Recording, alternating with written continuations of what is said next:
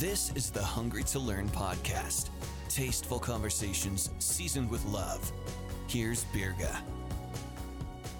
I want to talk today a little bit about something I really struggle through, and I dub it to be sympathy pains. Now, it is certainly not what you think of with the traditional sympathy pain, where somebody next to you is experiencing a great deal of physical pain and you in your own body start to manifest that same type of pain. Not at all what I'm getting at. My type of sympathy pain really involves an emotional, gut-wrenching, spirit-wrenching pain that happens as a result of somebody else's suffering. This is something that I've really wrestled through for a number of years. It seems to be intensifying. I'm trying to really work through it because I know that there is something in the midst of it all that God is trying to teach me. But let me give you some examples of what I'm talking about. When somebody I love and care about deeply is walking through a period of uncertainty, of doubt, of frustration, and they communicate those emotions to me, rather than me hearing, praying over, maybe giving some words of encouragement, somehow I start to internalize those own feelings and I start to develop this agony within me because of an inability to help the other person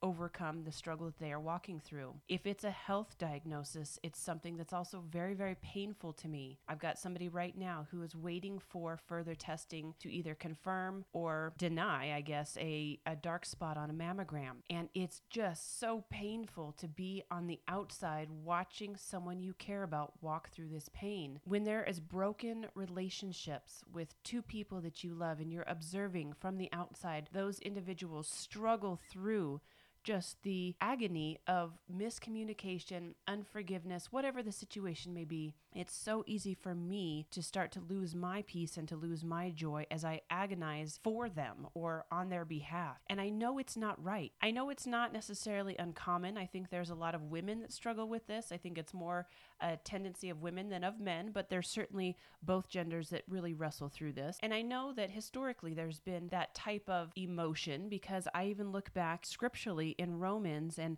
I see the verse in chapter 9, verse 3, where Paul is talking about his heart being torn for those that he loves, and just reads like this. This is from the ESV version. It says, "For I could wish that I myself were accursed and cut off from Christ for the sake of my brothers, my kinsmen, according to the flesh." He's wrestling through it. He's saying, man, he wished he could be cursed for their sake because he so desperately wants them to get it, to get the revelation, to get the fulfillment of the promises. And so I certainly can relate. This is something that I wrestle through. One of the conclusions that I have come to in all of this, and again, I'm still processing it, I'm still learning through it, is that I think there's kind of a twisted misconception in my own mind that my agonizing over someone else's problem, someone else's health, someone else's relationship situation equates to me doing something. And I think that is wrong. When I hear about a problem, hear about a crisis, hear about a health problem, and I pray about it, and I choose to turn it over to God's care, somehow it seems like I'm not doing anything anymore,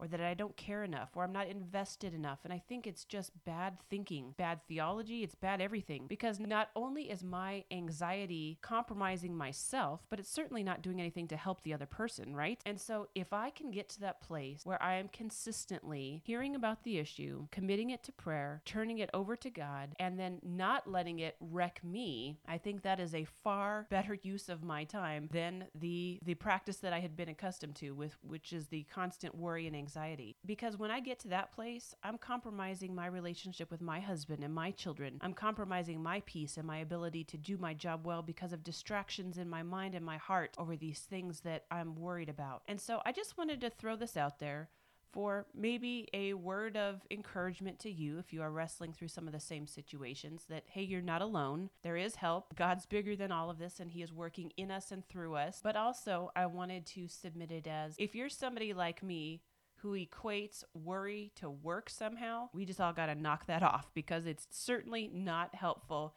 and it's not beneficial to our health or to the person that we love. And so just some things to think on today. As always, just some food for thought from Hungry to Learn.